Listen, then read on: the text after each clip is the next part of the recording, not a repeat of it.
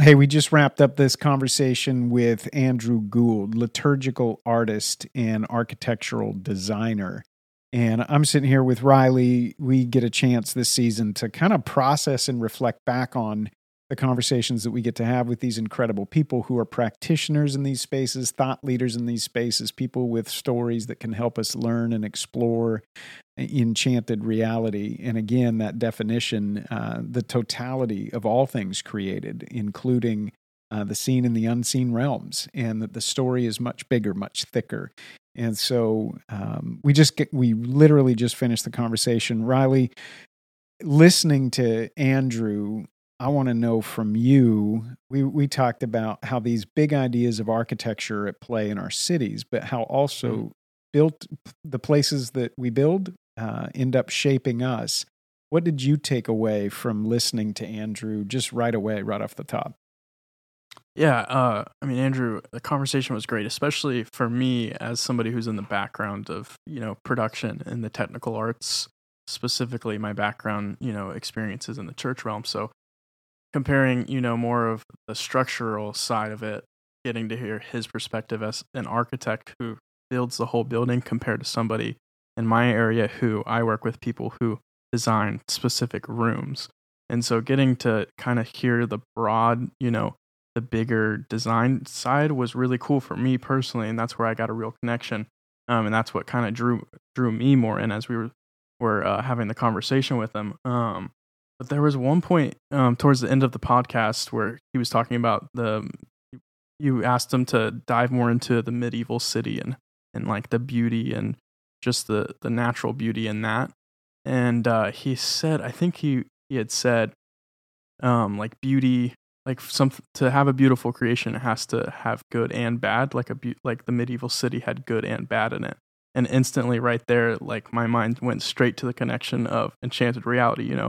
Reality with the seen and the unseen, some good, some evil, and that's where like I was like, okay, boom, this guy, he talked multiple times about life and beauty, and I was just like, this is right up, like he's a great guest to have, and it just drew so many connections for me, with all the different terminology and values and stuff we have, here at V3 and Lab the podcast. So those were like that was probably the biggest connection I had and takeaway, where I was like, how enchanted reality, goes into even just the natural beauty of, architectural design and buildings and stuff like that.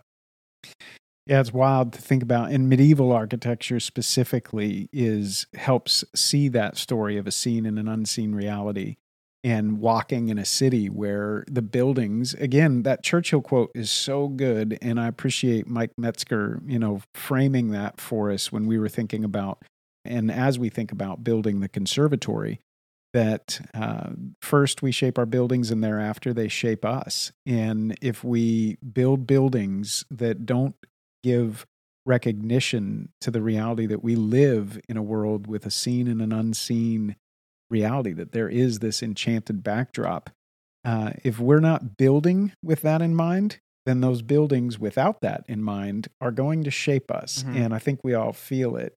You hit it on the head, and it was tough to hear from the church space. And again, Andrew's a Christian, Eastern Orthodox Christian, and has a high view of the church, and is an architectural designer, and said, hey, the church has some thinking to do because we tend to be terrible at this, mm-hmm. especially in the modern era.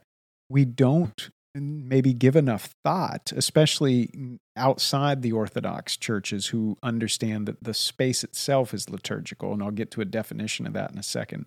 But I love what you're saying, just that it's an invitation to thoughtfulness for all of us who participate in life together as the church, to think about the spaces that we inhabit and how we inhabit those spaces. Because as he said, the very space that we're in is preaching. It's pointing to a source of beauty or not. Yeah, I mean, as you're talking, I'd like to honestly see like a survey with people like in our generation of, what the first thing comes to their mind when they think of a church from, sort of design sort of factor. And to be honest, the first thing I think of, that somebody my age and in my generation would think of is like, oh, it's, that white building. And it's like, is that really what we want, churches, like the physical building of the church, to be known for? It's like, no, we want it to be known for something that's beautiful, and transcending. And it's like, if that's kind of, in my mind, that's the resonating thing for me right now with, having a lot of friends and being in this generation. I'd like to see kind of more of what the thought is. That's my first instinct of what people my age would think of, and maybe that's wrong, but when I think of it, it's like most churches that I grew up around when I was younger, I would be like, oh yeah, church, it's that white building, and it's like, there should be so much more beauty and transcending to it, Yeah, man. No, I think ask that question. That's a great question to ask. And even in Tampa, here we are in Tampa, you think about our city and that dome from First Baptist, and it's an architectural part of our city. If you deleted that from our city, just think if you delete the H.B. Plant Museum and that First Baptist dome, our city there would be a complete impoverishment of that whole section. Yeah. And you think about the churches that are disappearing, they're being torn down, the big tall steeples, the presence downtown of some of those churches that are just giving way to big square box high rises. There's an element there that I think is a good conversation for not just your generation, but all of us to have we been thoughtful enough? We talk about embodied faith, but just the contribution that the church can make with our buildings themselves, telling this broader story that there's something else. So I think ask the question, and all of us who are in church need to be just continuing to chew on that. A quick definition, we talk about liturgical artist. What does that even mean? Some of that has been lost, but just liturgy, the practice of worship, these practices, the sacraments that we hold dear in the church life. A liturgical artist is really the artist who is crafting elements that will be used in our worship, in the different aspects of our worship, whether it's communion or in stained glass windows or in the actual pulpits that hold Bibles. There's the altars, all of these different elements that the church placed there, knowing that they themselves would tell a story, right? The liturgical artist is the person who's a craftsperson dedicated to creating beautiful elements that will be used in the worship service. And so, you think about that contribution of beauty versus just pragmatism. Could we set communion up on a plastic folding table? Well, of course we could.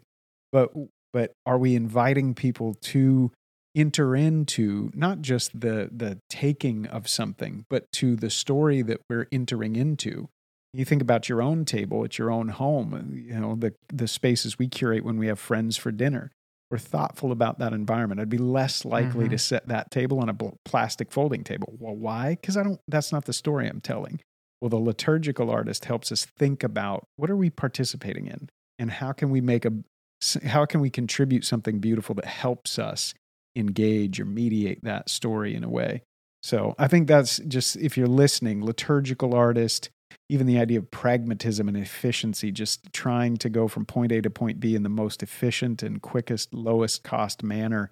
It's interesting, but there's a cost to that. And some of the cost has been on the human side for us. Yeah, it's good. Hey, if nothing else, one of the things that I loved on his website was just steering clear of cold perfection.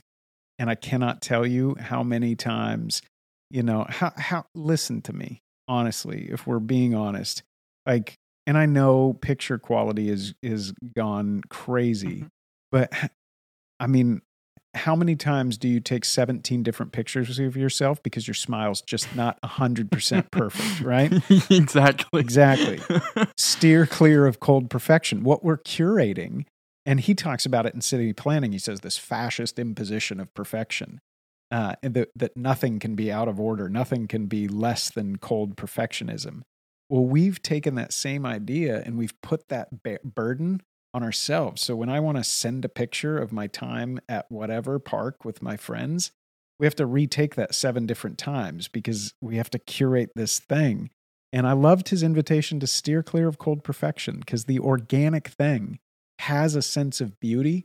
We've just trained our eyes to see it in a curated way rather than that more, what he would say, that medieval town way that was just, it sprung up and it has the natural elements of structure. Your jaw has structure. So I love that. Yeah, when you restate it in that perspective, it definitely brings even more resonance to me as well, with just thinking like production values for me, that's very high thing in my area. And so just, always having the mindset of, not everything's going to be perfect. And that's a huge thing that, me and others that are in technical arts know that we're not going to be able to create the perfect, video. We're not going to be able to create the perfect sounding podcast, that kind of thing. And so just, that reminder always, and hearing it even in another perspective like that is always great to hear for us.